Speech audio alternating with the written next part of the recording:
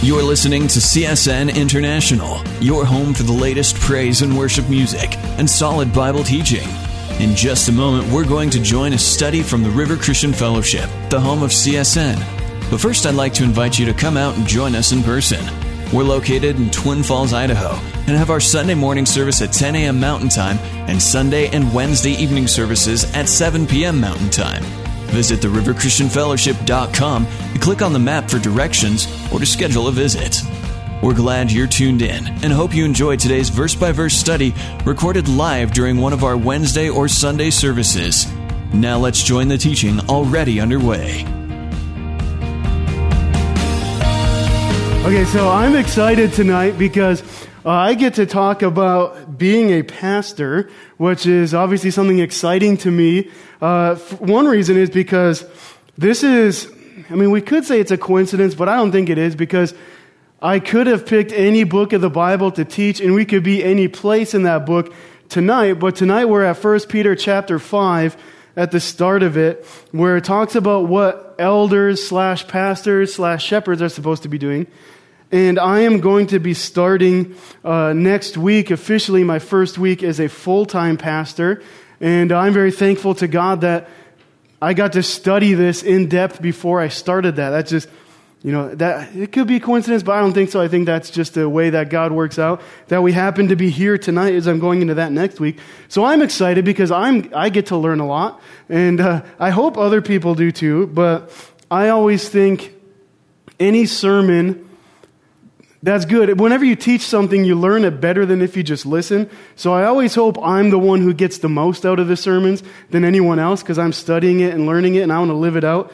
Now, especially tonight, this is most applicable probably to me, but it is to everybody, because it brings everyone into it toward the end of it. So it's a lot about what pastors do, what exactly they are supposed to be doing.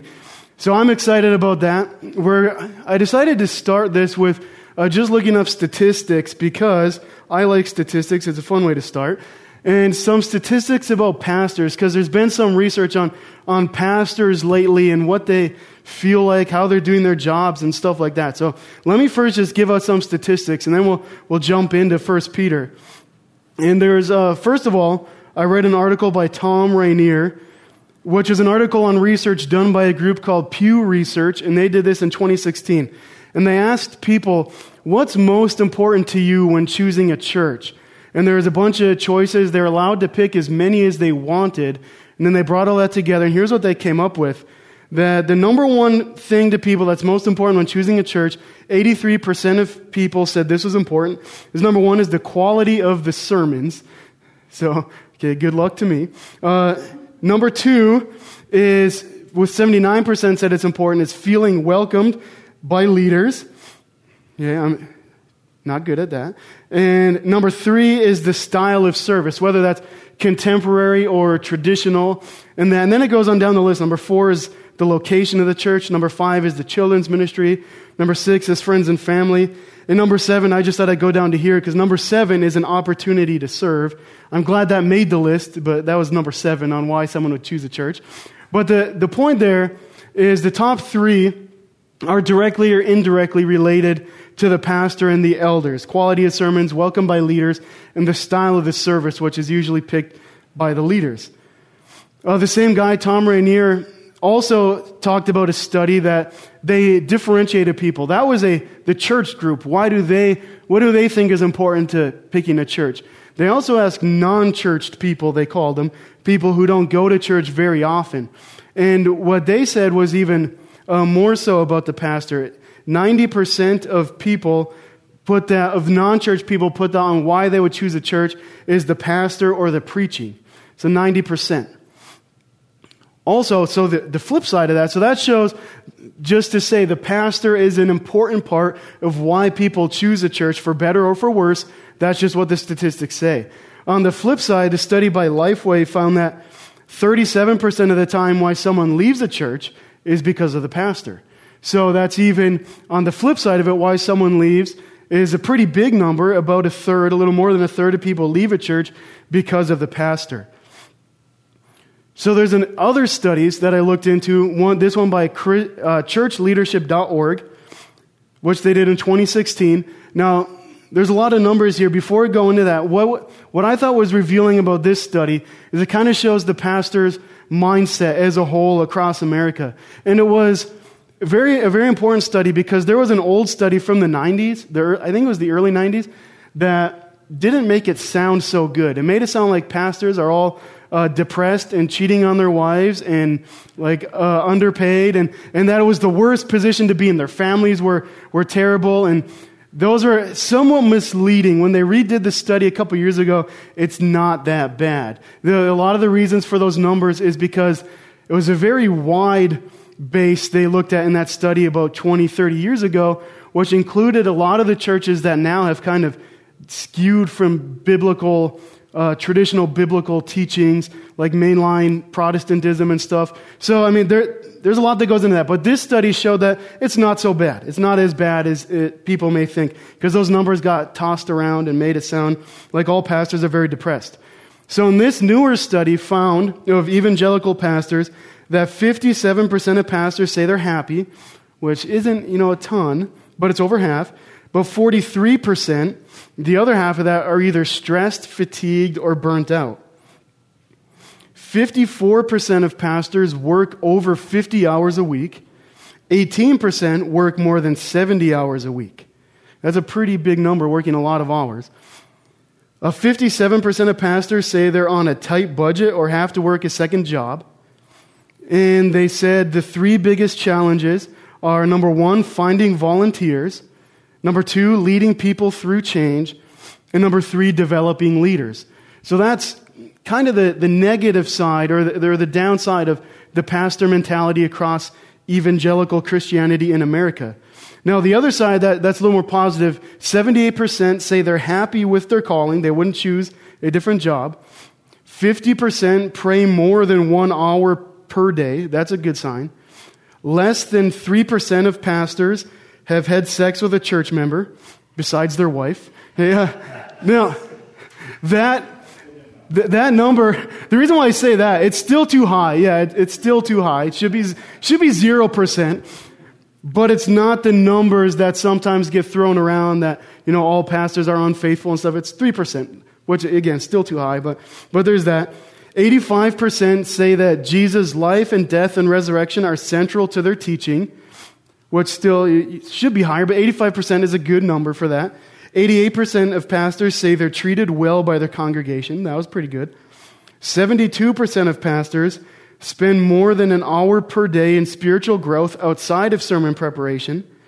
45% of pastors spend 10 to 15 hours per week in sermon preparation. So here's the point. Here's the point in all those numbers that, well, there's a lot that's expected of pastors. Those first numbers show the pastor is a very important thing in why people choose a church, and also pretty important in why people leave a church. The other set of numbers show, for the most part, I think it looks like pastors are doing a good job. I mean, most of them are spending multiple hours a day in prayer, growing their own spirituality outside of sermon preparation, putting in 50 to 70 hours a week, the vast majority of pastors. I mean, they're doing a good job. But here's kind of the problem. As we look into 1 Peter chapter 5, I want to put this in context, so I'm going to have to step back a minute and kind of bring this all together with the statistics and all of that. Well, the end of chapter 4 of 1 Peter says this, in 1 Peter 4:17, "For the time has come for judgment to begin at the house of God." And what Peter was alluding to with that was from Ezekiel 9, where Ezekiel had a vision of God's judgment beginning with the temple and then spreading out through Jerusalem. And Peter's recalling that, saying, this church that Peter's writing to, or these churches that he's writing to, they're having a tough time. They are, for the most part, Gentiles, which means they do not have a Jewish background. They probably had a pagan background. They were worshiping idols and false gods. And then they find out the truth about Jesus. They repent, turn from their sin, turn to Jesus, and now they're Christians. And it looks like their life got a lot worse. And now they're suffering persecution. They're losing jobs. They're losing social standing. Some are thrown into jail. At this point when Peter wrote this, which is probably in the 60s AD, empire-wide persecution probably hadn't started yet, but small local persecution had. And these guys were in a tough time. And Peter was writing to encourage them in a very weird way, saying how it's time for judgment to begin at the house of God. The next thing Peter brings up is he talks about the pastors, the elders of the church. What's their job in this difficult time? How do they help people through this difficult time? And even as we look at that today, I mean, there's hard times now. It's not the persecution that they were facing, but I think most churches, it's pretty hard in church because this is where a lot of times, hopefully, I mean, it's a bad thing to say, but hopefully people are being spiritually attacked that are coming to church. Because if they're not, they're probably not doing anything. If a church is not being spiritually attacked, there's probably nothing happening in that church. And so church can be a pretty rough place. And how do pastors lead people through that? What's their responsibility in that tough time? And so here's kind of the problem. There's a lot that's put onto pastors that's unbiblical. That isn't really what the Bible asks pastors to do. At the same time, there's a lot that pastors are not doing that is biblical, which is what they should be doing in these difficult times. And to me, it comes down to, and hopefully not just to me, the Bible is on my side, I think, that it's doing the right thing for the right reason. And that's what pastors need to be doing, the right things for the right reasons. That to God, motive is important. Doing the wrong thing for the right reason, that's a sin. Doing the right thing for the wrong reason, that's also a sin. The right thing for the right reason. Now here's what a lot of people get mixed up in, is the feelings. Feelings, from what my reading of the Bible, are kind of irrelevant as far as moving forward with Jesus. It's not about the feelings, because I'm probably going farther in this than I need to, but I want to set up the problem here. There's an episode of Friends that I haven't watched recently, so I can't get too deep on it. But they're having this debate about, can you do a good deed unselfishly? And I think it was Ross said you couldn't. That if you did something nice for someone, you would get a good feeling, which makes it selfish, so it was impossible to do a selfless good deed. And Phoebe was trying to prove, no, you can do a selfless good deed. And I think we get wrapped up in that kind of thinking, at least I do, where we have to have the right feelings about things. But it's not about that. For pastors and for everyone else, it's not about the right feeling, it's doing the right thing for the right reasons. The feelings are kind of irrelevant. So Peter here brings us into where we're judgment beginning with the house of God. Tough times here. What do the leaders do with that? What exactly biblically is asked of that? And that's a big setup, but it's important to understand what Peter is getting at with this. There's a lot that's made, I think, about the qualifications for pastor. You find those in 1 Timothy and Titus. I don't hear as much about what do pastors actually do? What are they supposed to do biblically? And what biblically is not part of their duties? And that's 1 Peter 5 is where we find that. So we're going to see that. We're going to see who he's talking to, the elders / pastors / shepherds, what they're supposed to do, how they're supposed to do it, why they're supposed to do it, and then how we all are involved in that. Because this is, again, I'm probably the number one recipient of the message, but it's going to apply to everyone, so make sure you're paying attention. Plus, you got to hold me accountable to this. So let's look at 1 Peter 5, 1 through 5. What's a pastor supposed to do is pretty much what it gets at. It says, "The elders who are among you I exhort, I who am a fellow elder and a witness of the sufferings of Christ, and also a partaker of the glory that will be revealed. Shepherd the flock of God which is among you, serving as overseers, not by compulsion, but willingly, not for dishonest gain, but eagerly, nor as being lords over those entrusted to you, but being examples to the flock. And when the chief shepherd appears, you will receive the crown of glory that does not fade away. Likewise, you younger people, submit yourselves to your elders. Yes, all of you, be submissive to one another, and be clothed with humility, for God resists the proud, but gives grace to the humble." And so there's the word of God. Peter writing to the pastors specifically in this church, or as he calls them, the elders, shepherds. It's all the same word. Pastor is not in the Bible. It's translated from Latin. It's complicated, but same thing. So verse 1 makes it clear who Peter is addressing. As the people are going through a very difficult time, he has a special word to the pastors. "The elders who are among you I exhort." Again, elder, pastor, shepherd, same idea. "I who am a fellow elder and a witness of the sufferings of Christ, and also partaker of the glory that will be revealed. So before Peter tells pastors what they're supposed to do, there's an important point he makes here that I think is important that is implied here. So Peter's a fellow elder. He's a fellow pastor. He's also a witness of the sufferings of Christ. Peter was an eyewitness to Jesus' crucifixion, and he's a partaker of the glory that will be revealed, as we are. If we're born-again Christians, if we've turned from our sin, turned to Jesus, we will be part of the glory that will be revealed as Jesus comes back to set this world right. We're all a partaker of that. We have a deep fellowship in that. What's the implied point here? Who he's talking to is pastors, but he makes the point to say he has a relationship with Jesus, a personal relationship with Jesus, a witness to his sufferings, a partaker of the glory that will be revealed. And why this is important, if we think about it, and I've read studies on this and seen the research, here's one of the problems happening in churches today throughout the country is this idea. So you're in church. Congratulations. You're a Christian. You're going to heaven. Not necessarily. No, he says no. He's right. They know. But a lot of times that's kind of what's preached. Like, okay, we're all going to heaven together, but not necessarily. It's very possible to go to church for decades and never be told you're a sinner who is eternally guilty of condemnation.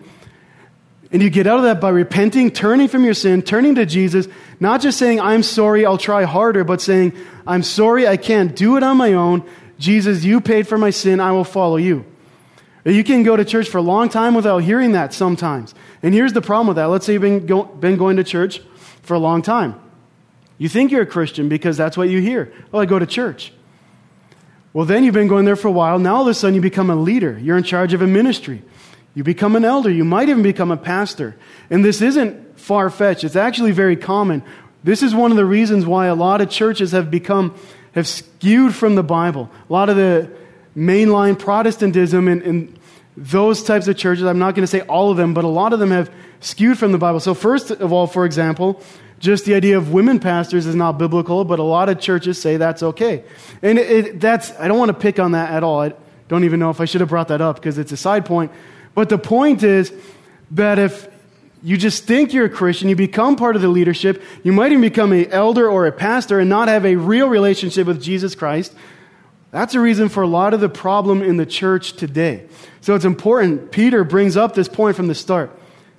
He's exhorting the elders. He's a fellow elder who has a relationship with Jesus. He hasn't just been going to church for a long time and been raised that way and now he's in charge. He has a relationship with Jesus. It's important. So then that's who he's addressing. Then he says what they're supposed to do. Verse 2. Shepherd the flock of God which is among you, serving as overseers. That's what he tells the elders to do. Two things. Shepherd the flock of God that is among you. And secondly, serve as overseers. So I'm going to take a minute and talk about shepherding the flock of God which is among you. Because, number one, I'm talking to myself a lot here. I want to make sure I know what I'm doing biblically. But also, I'll just say that for a minute. I'm just going to say that up front. So shepherd the flock of God which is among you. I looked into this because I took for granted what that means, this idea of a shepherd, because I'm not a shepherd. I don't know any shepherds personally. My agricultural experience is very limited. You can tell I'm not wearing any flannel or Carhartt vest or anything like that. I have very limited agriculturally. My experience is one summer after I was a 10th grader in high school, I got in trouble with drugs and bad friends, and so I got out of town for a while and worked on my uncle's ranch for a summer. And I wasn't very good at it. I didn't make a career out of it. That's my agricultural experience. And I think a lot of us might be in a similar thing. Anyone a shepherd? No shepherds. Okay. So I looked into what shepherds are, because if you did, you could help me out. But here's what I found out about shepherds. A lot of it, shepherds, they lead sheep. They take care of sheep. But there's a lot more to it that the original audience would have got. It wouldn't have been an obscure thing. So I looked in. What did shepherds actually do? First of all, the pastors here, the elders, they're the under shepherd. Look at verse 4. When the chief shepherd appears, you will receive the crown of glory that does not fade away. So the chief shepherd is Jesus. And this is why, okay, even if you don't really care about me, which is fine, in my little message tonight of talking to myself about pastoring, Jesus is the good shepherd. Jesus is the chief shepherd. So anything we learn about shepherds applies to Jesus also, which is the number one. I said I was saving that. Here's where I'm saving it for. That's the most important thing about this, because I don't have to be your shepherd. That's your choice. They might be listening on the radio. You're not my flock. I'm not your shepherd. But Jesus is everyone's shepherd. And it's so comforting to me to know what a good shepherd does. And here's what a shepherd does. They feed their sheep. And shepherds there's two types of food they would feed their sheep, which the Bible talks about. They feed their sheep milk, and they feed them solid food. Sheep need both, and shepherds will make sure they got it. Whatever the sheep needed, shepherds will make sure. If they need milk, they get them the milk. If they need solid food, they get them solid food. The Bible talks about the milk kind of being the Christianity 101, the gospel. The idea that we're sinners, we cannot pay our price, but Jesus did, and we receive that by faith. That's the milk, the pure milk of the Word. It says it in 1 Peter earlier, I think in chapter 2. That sometimes we need to be fed milk. But there's also a point, I think it's in 1 Corinthians, that Paul makes the point, don't just stay with milk, or it might be Hebrews, somewhere in there. It's in the Bible, trust me. You can read it. You can't just have a diet of milk your entire life. That sheep also need to be fed solid food or they're not going to grow up. And that's the sanctification, the discipleship, growing closer with Jesus, the deeper things of the Bible. Yeah, the milk is great, and I'm not downgrading the milk at all. I love the gospel. But the shepherd makes sure the sheep get milk and solid food. And now, as I'm saying these things, I don't want to give the idea that I do all these. I'm just saying what the Bible says.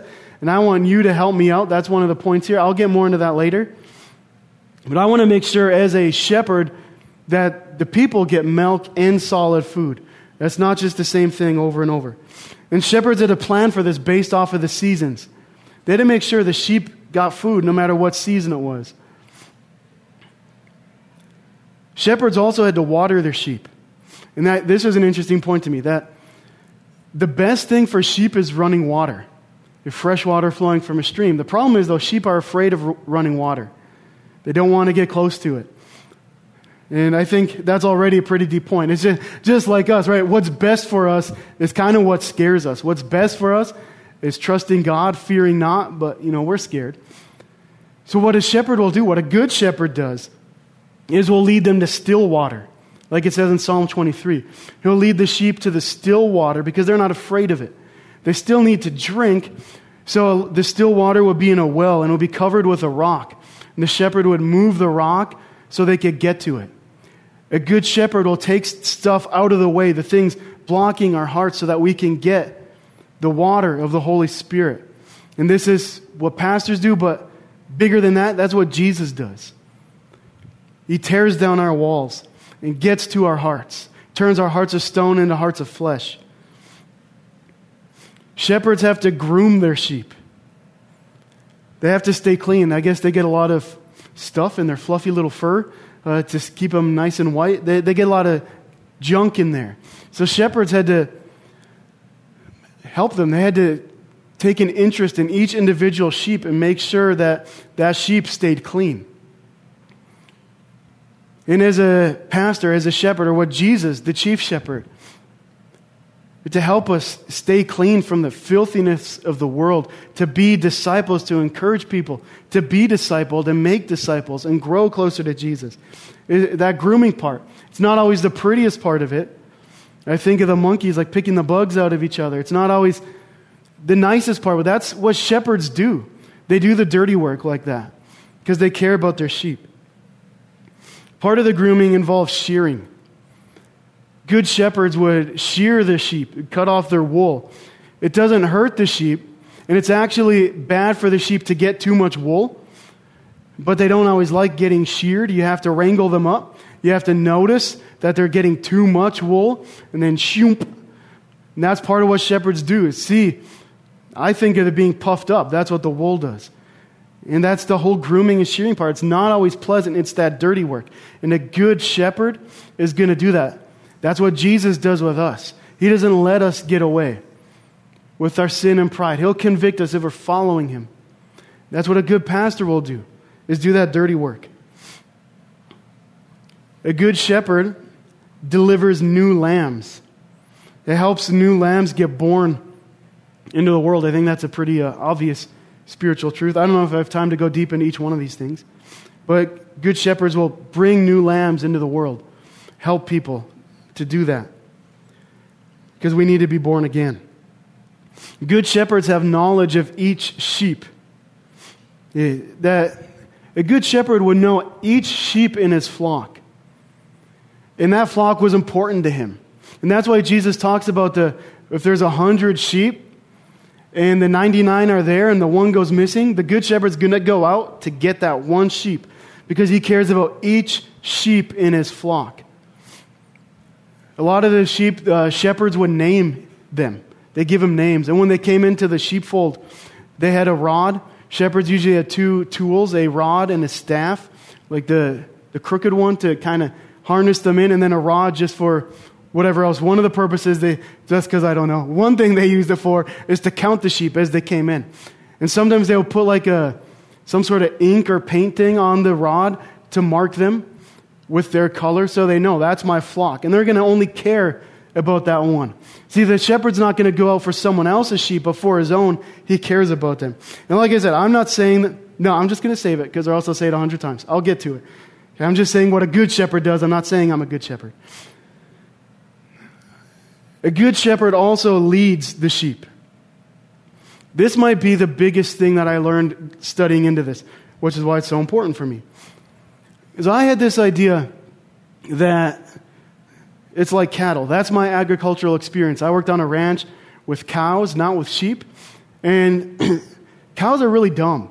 And I always wondered this even as a kid. Because I would go out to my uncle's ranch even as a little kid. And I would be just this little kid. And he would tell me they were trying to move the cows from one pasture to the other.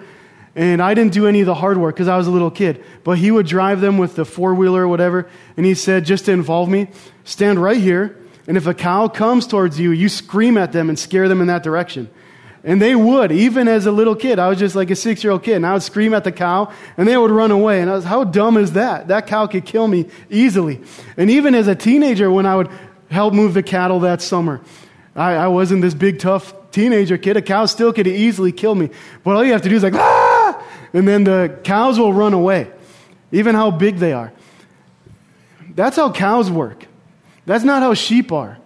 The sheep are different. Sheep can't be driven. Sheep are led. They're a different animal. A shepherd goes in front of his flock and doesn't scream at them to get them moving. He goes in front and shows them where to go. He shows them how to get there. He leads them to the still water, like Psalm 23. That's the Lord is my shepherd.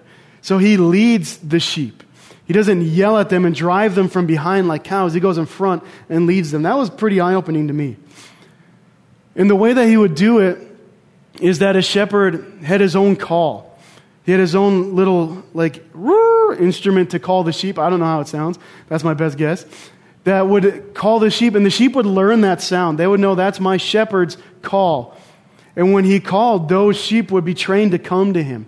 And they would know his voice. And that's why Jesus says, my sheep know my voice and they follow me. Because that's true. Sheep would learn the voice of their shepherd. They would learn his call. And when he called them, he would go first and they followed him. That's how you lead sheep. That's what shepherds do. They lead. Another thing shepherds do is they look for wandering sheep. Because sheep are prone to wander. They don't have any sense of direction. They get lost really easily. So, and since the shepherd knows each sheep in his flock, and he knows one is missing, or even some, he'll round them up. They're going to wander. And that's us. We're wandering sheep. That's why Jesus used that illustration to say, we're the sheep that got lost. He went out to find us. Because that's what shepherds had to do. When the sheep was gone, the shepherd had to go and find him. The sheep can't make his way back on his own. He has no idea which way to go. So a good shepherd goes out to get him. I learned another time from a guy I knew, I don't even know his name, I just talked to him a couple times, who was a shepherd in Europe. And he talked about kind of a deeper insight on this. When there was a especially wandering sheep. When he had to go out and get that sheep over and over, one of the things that shepherds would do is break the legs of that sheep, the one that keeps wandering, because it was really hard for the shepherd to do that. Cute little lamb breaking his legs. But the reason why they did that is because that taught the sheep something. It taught him or her, I don't know what gender the sheep, don't assume the gender. It taught the sheep to rely on the shepherd. Because when the shepherd went out to get that sheep and broke its legs and put it on its back and walked him back, the sheep learned, I need to stay close to this one. And it would be a teaching that was very painful for the shepherd. And so as we are wandering sheep because of our sin, following after our lusts and our passions and our sinful desires and the temptations from the enemy and all that, and we wander, and Jesus tells us, because he's the chief shepherd, he goes out to get us and he brings us back. Sometimes we have to get broken. But he brings us back. He's a good shepherd. And shepherds also guard and protect their sheep. At the end of each day, the shepherd, the sheep would be out grazing and eating. And at the end of the day, the shepherd will bring the sheep back into the sheepfold. Some were more constructed. Some were just kind of like a enclosure in rocks. And there will be a door into the sheepfold. And the shepherd will bring them in. That's why Jesus says he's the door of the sheepfold, because that's how the sheep will get in to safety. And a good shepherd would sleep in the sheepfold with the sheep to make sure the thieves and robbers didn't get in, that the wolves didn't get in. And if they did, the shepherd would lay down his life for the sheep. And that's why Jesus talks about that so much, that he is the door. He is the good shepherd. Others come in to kill and destroy. Wolves come in. Thieves come in. Robbers come in. But Jesus laid down his life for the sheep that wander and are helpless and need to be led. But Jesus says he's the good shepherd. And he protects us. And that's what shepherds do. And to me, that was really helpful to look in, especially, moving into this next part of my life, full-time pastoring. And the Bible talks about elders being shepherds. And he says right there, shepherd the flock of God which is among you. That's what a shepherd does. And that's what I need to learn. That's what I need to do. That's what you need to hold me accountable to do. But here's the next part it says. Shepherd the flock of God which is among you. And it was that shepherd's flock is the one that he cared about. He didn't care about all the sheep in the entire world. It was his flock that he had special attention to. So you need to be part of a flock. Where you're committed, where the shepherd, the elder, the pastor knows you're a part of that flock. So he knows that we're all in this together. Shepherd the flock of God which is among you. And the next part, serving as overseers, which is an interesting parallel. We'll get more into that. Serving is the bottom. Overseer is kind of looking over. So how does that look? I mean, I said a lot of stuff about shepherd, but how does it look with people and practically? And we could go on a long time about this. But here's where I asked, not a lot of people, probably not as many as I should have, but I asked several people in the church. As I was preparing for this sermon, I didn't just want to say what I thought, because I would say stuff that I already do, and I'd make myself, hey, I look really good. And I wanted to know, what do you all think this looks like? And so I asked some people, if you have more, talk to me afterwards, because I want to know. I want to know how to be a good shepherd for the flock. That's my heart in this. So I asked some people, how does it look? Adrienne helped me a lot, like she always does with this stuff. One thing she said was check in spiritually. I mean, if you're now, she didn't say all this, I'm interpreting that. If you're the shepherd of the flock, I got to know how you're doing, or I should want to know. Check in spiritually. And by that, I should talk to you about what is God doing in your life. And what are you learning about God? How are you growing in a deeper relationship with Him? And it's not just about small talk. We don't have to come to church to small talk. I know we want to be friends, but to do a spiritual check-in, that's something I want to do. In other ways, to know your people. And I'm not saying I'm good at these things. This is stuff I need to do, because already someone I know pretty well. I had to ask what her name was. So, I'm not always good at this, but this is something I need to get really good at, is knowing people's names and just knowing people, even if they get haircuts and stuff like that I can tell who people are and knowing the people in the flock. Biblical preaching, that goes along with the feeding. It should come from the Bible, which is what I hope I'm doing. I know I'm expanding on a little bit, but that's all right, I hope. And sometimes it's confrontational. That's another thing it looks like. That sometimes it's dirty, sometimes it's messy. But a good shepherd isn't going to let sheep just do whatever they want and get themselves in all kinds of trouble. Sometimes it's going to be confrontational. And that's why we'll get into that in verse 5, why it's important that I know who wants to be confronted. Right? Who's part of the flock and who's not. Right? I can't just go, someone comes in here the first time, confront them. We have to have an accountability. So before we move to the next point here, just to wrap this around Jesus, because that's the most important thing. Again, I don't have to be your shepherd, but Jesus does. And earlier Peter said that we were all wandering like sheep and have gone astray, which he was quoting from Isaiah. And then he says, but now we've returned to the shepherd and overseer of your souls. He was talking to the people about us returning to the shepherd and overseer of our souls, Jesus. That was earlier in the letter. Look what Peter says here. Shepherd the flock of God, serving as overseers. The same words. So pastors, me, any other pastors who happen to be listening, that's a beautiful challenge and responsibility. The same wording Peter, I think, deliberately says about Jesus and to the pastors. Not saying we're on the same level, but it's the same wording. That's a beautiful challenge. Church, flock, make sure that I'm doing that. That's my job. So that's what a pastor does. Second thing, we'll go a little quicker now. How a pastor does it. So again, it's the right things for the right reasons. So how a pastor does it. Let's go on. Shepherd the flock of God, which is among you, serving as overseers. The next part says, how do you do it? Not by compulsion, but willingly. Not for dishonest gain, but eagerly. Nor as being lords over those entrusted to you, but being examples to the flock. So that says how we do that job. So the first thing he says is not out of compulsion, but willingly. And remember, where Peter's writing this to is a church that's going through a lot of trouble. It's probably not an easy place to be an elder in. I'm guessing. And so when it's very difficult to be somewhere, which we've been here like 5 years, been pretty involved for the past 2 years. It's difficult to be here, right? And plus people have been here for a long time. It's difficult. Part of the reason is right over there, CSN. There's a huge outreach there. It's difficult. And when it's difficult, you can be somewhere if it's out of compulsion. But Peter's saying, don't do it because you have to. He's making a point out of that. Don't do it because you have to do it, but willingly. Not out of compulsion, but willingly. Because that's what Jesus did. Jesus didn't have to leave his eternal throne and come to this earth.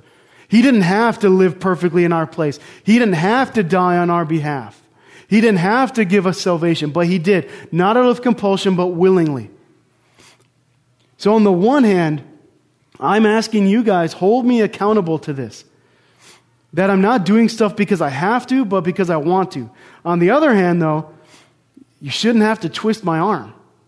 I should want to do this or I shouldn't be here. Now I'm going to say, I feel called to it. I'm not going to go into the whole story here, but this is not like I set out in my life, I need to be a pastor, I'm going to seminary, which is fine.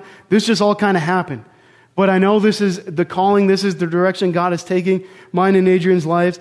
So it's not out of compulsion, but willingly. Pastors should want to do this work. So again, I talked to a few people. What does this look like if a pastor is serving out of compulsion? Not out of compulsion, but willingly. A few things I heard, like Mark said, one thing, just talk to people, be open with people, being available, call people, give out your number. Hey, that's something, not because you have to, but because you want to talk to people, you want to be involved in people's lives. Hearing that someone is sick and just going out to visit them without being asked, not out of compulsion, but willingly. And this can go for all people, not just pastors. Bringing food when someone's going through a hard time. without being asked, not out of compulsion, but willingly, just doing it. Being proactive with discipline before it gets out of hand. If you see a problem going on, to do it not because you have to, but because before it gets out of hand. Right? These are things the pastor should serve not out of compulsion, but willingly. Secondly, it's not for dishonest gain, but eagerly. So I know people make a big deal about megachurch pastors making a bunch of money and stuff. I read the statistics, that's mostly not the case. Most pastors have to work 2 jobs or stretch the money to make it by. I don't think, I'm not going to say I don't think. I know most pastors aren't in this for dishonest gain. It's not a place to get rich from. But Peter tells the pastors here, the elders, don't do this for dishonest gain, but do it eagerly. There's other ways to get dishonest gain besides money. One thing Adrian pointed out, which I thought was important, was butts in the seat. To be greedy for that, for dishonest gain, that you just want people in here and not shepherd the flock which is among you, like Peter says to do, like God says to do. And that to me is really important, because here's the truth about it. The good answer is, I want a lot of people here so that we can all serve each other and there's more people growing closer to Jesus and all that. But the bad answer is, when there's more people, I feel better about myself. I feel like I'm doing a good job. But not to be greedy for dishonest gain. And this is my heart moving forward here, because people are always wondering, what can we do to make this church bigger? I don't care. I want to shepherd the flock of God which is here. I want to make sure you guys are being shepherded well before we worry about butts in the seat. Right? So it's not for dishonest gain, but eagerly. This is something that I want to do. It has to do with the motive, caring for souls. You can be dishonest gain with ego. I mean, that's part of it. The more people hear, the better I'm doing. The more people tell me, oh, great sermon, stuff like that.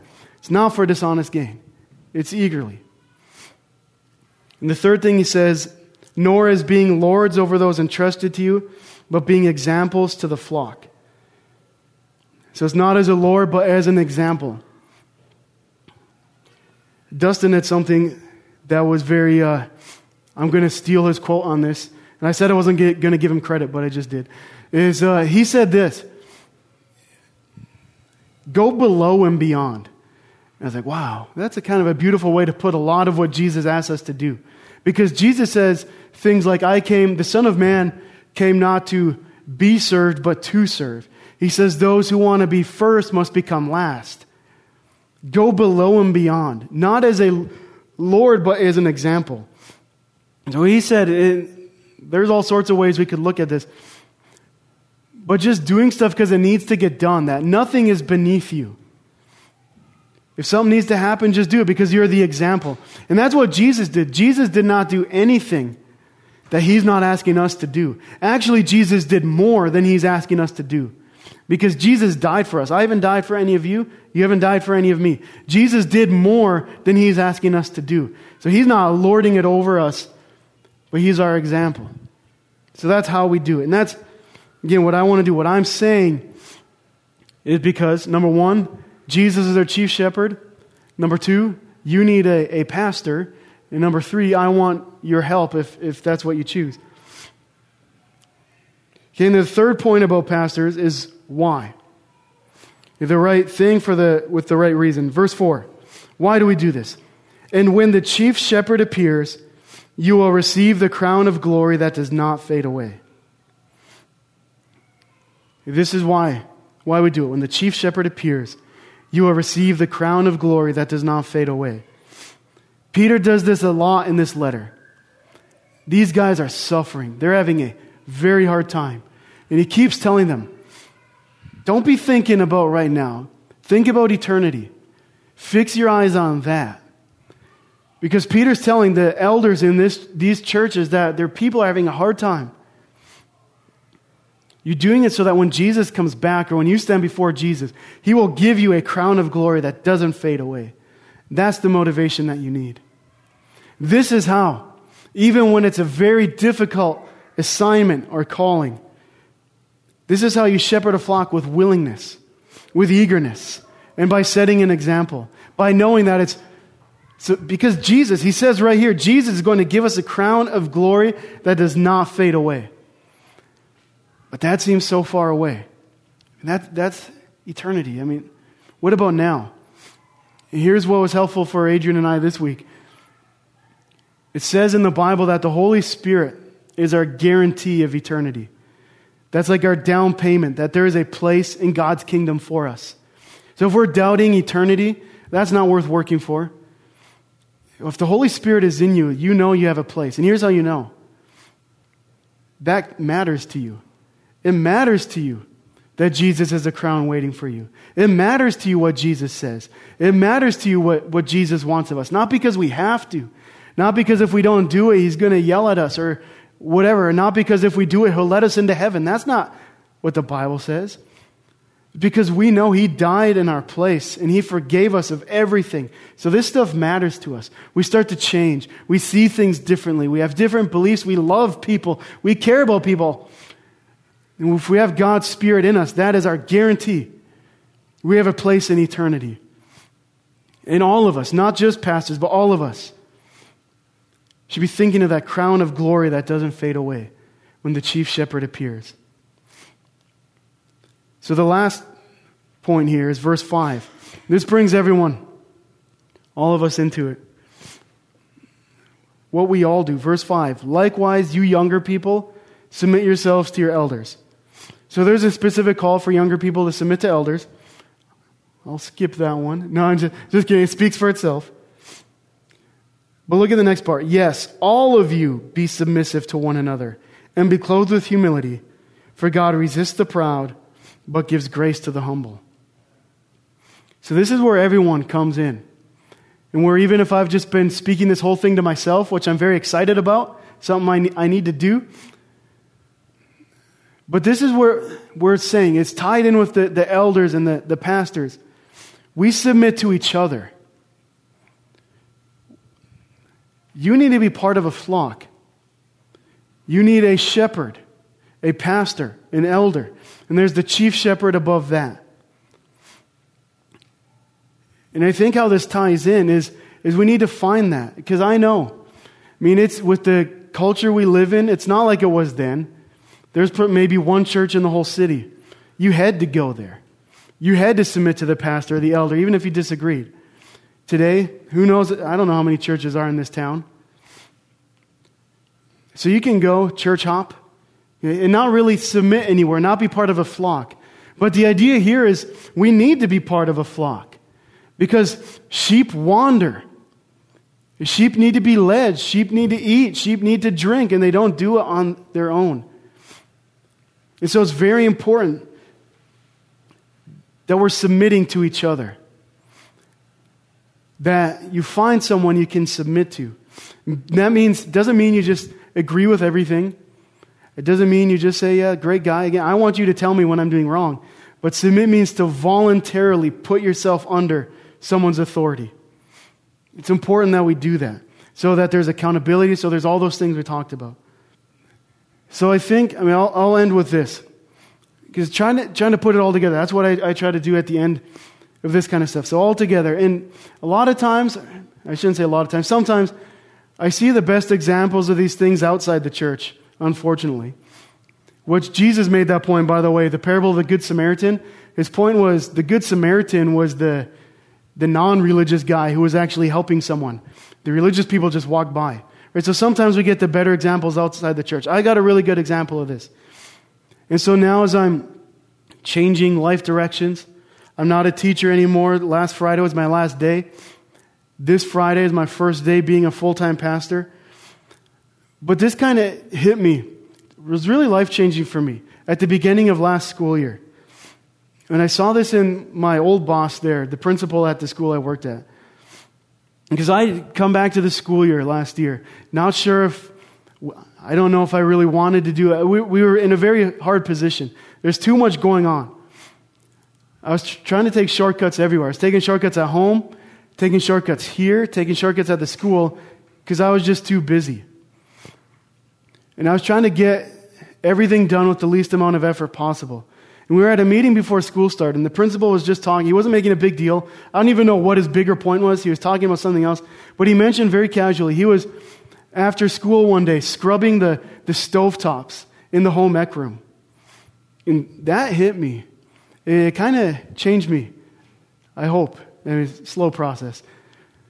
He could have asked hundreds of people to do that. Any of the teachers. It was his right. He was the boss. He could have, hey, scrub those stovetops. He could have asked any of the students. They would have had to do it. But it hit me. That's the one in charge. That's the principal. And he's, after school, scrubbing the stovetop in the home ec room, getting all the gunk off of it because someone else didn't do it. And I was thinking about that afterwards. And why would he do that? Why wouldn't he just ask someone? And I don't know why I didn't ask him. But I think just from knowing him, my guess is he didn't want to ask any of the teachers because he knew we had other stuff to do. He knows that it's busy being a teacher. There's a lot of stuff to get done. See, his idea was to make sure we were all successful so that the school will be successful. And that really hit me. I mean, that's a great boss. That's a great overseer, to use the terms here. And that hit me because that's the way Jesus talks about being a leader. Those who want to be first have to become last. The Son of Man didn't come to be served, but to serve. And it's a completely different style of leadership. And that's how Jesus talks about it, and that's how the church is. See, we think a lot of times of leadership being from the top down. The boss just tells people what to do and they have to do it. That's not what Jesus is about. He came to serve. He came to show us. He came to be our example. He died for us. Sometimes we think it's from the bottom up, that the people, we make the decisions, and then the people in charge have to listen to that. But that's not how it is either. Jesus didn't have to come and do all that. The way that I've thought about it, I probably read it somewhere because I'm sure I didn't think of it on my own. But if you have the hierarchy chart of an organization and the president is at the top, or the CEO, and then you have underneath him the board of each branch, and then underneath that, and it's kind of like a pyramid or a triangle. The best way I can think of it is that's flipped. It's not top down, bottom up. It's that the one in charge is making sure everyone else is successful. That seems to me what makes most sense for how Jesus talks about leadership.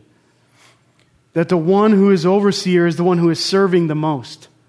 The one who is in charge, so to speak, is not in charge, but is making sure everyone else is successful. Whoever wants to lead must serve. Go below and beyond. And that's what I want to do. That's my heart here, and I want to say that going into it. I want to do it, but I'm not good at that. Like it's been a slow process. I need to learn a lot, and I need a lot of help, and I want a lot of help, and I want you guys to help me. So please help me. Help me to serve you. If there's anything you think I missed, please let me know. I just want to do a good job at this. I want to make sure we all grow closer to Jesus together. Because I don't think I'm qualified for this. I didn't go to school or anything, but it is what it is. Favorite saying. So I'm here, and I want to do a good job. The best part of all this, though, is that Jesus is the shepherd, the chief shepherd. The shepherd who loves his sheep, who calls the sheep by name and they follow him, who lays down his life for the sheep. So I guess I said I was going to end with this. I just say that because I'm worried you're bored. I'm really going to end with this, Psalm 23. I'm just going to read it, at least the first part about the Lord being our shepherd. Because after I studied all this, it took on new meaning to me. Psalm 23. The Lord is my shepherd, I shall not want. Because a good shepherd makes sure his sheep aren't lacking anything. He gets them food and water. He makes me to lie down in green pastures. He leads me beside the still waters. Because we're afraid of running waters, but God lovingly leads us. He restores my soul. He leads me in the paths of righteousness for his name's sake. And he does it not because the sheep are amazing, but because the shepherd is. It's for his name's sake is why he leads us. Don't forget that. Yeah, though I walk through the valley of the shadow of death, I will fear no evil. As the sheep are going through the scariest place, they're not afraid because their shepherd is with them. For you are with me. Your rod and your staff, they comfort me. That's who Jesus is. So if you're not a Christian, you need a shepherd. Because you're wandering. Your own life has led you astray. I know that from my life. That's what I think helped convict me of my sin. I realized the way I was living my life, I was not on the right path. And it hit me one day. You need a shepherd. And it's not me, it's not any other pastor, it's Jesus. Jesus is the one who laid down his life. So you turn from your sin and turn to him and follow him because he will lead you with his voice. For Christians, lots of ways to apply. One way, again, this is who Jesus is. Another way, help your pastor. Help me if I'm your pastor. Hold him accountable to do what he's supposed to do biblically. Don't hold him accountable to do what he doesn't need to do biblically. I think that makes it very clear what a pastor is supposed to do. We submit to one another. And we do it together. We're all part of a flock of the chief shepherd so that when he appears, we will receive a crown of glory that does not fade away. And let's pray. Well, Father, thank you because you are our shepherd. Jesus, you are the good shepherd. You laid down your life for us. Thank you for leading us. Thank you for feeding us, for watering us, for grooming us, for changing us, for loving us. Jesus, help us to submit to one another so we can submit to you. God, I want to pray for myself because I want to be a good pastor. I want that crown of glory that does not fade away.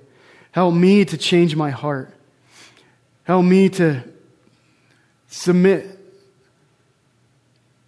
to you, to the people here. Help me to serve.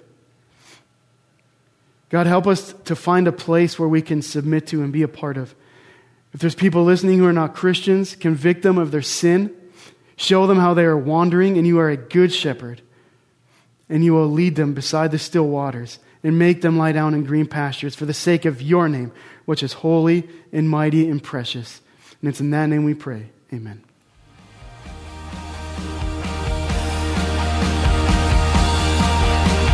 You've been listening to a live teaching from the River Christian Fellowship, the home of CSN. If you'd like to hear today's teaching again, you can catch the free podcast by searching the iTunes store for the River Christian Fellowship, or call us at 800-357-4226. Don't forget to catch next week's morning service at 10 a.m. Mountain Time, and tune in next week for more from the River Christian Fellowship.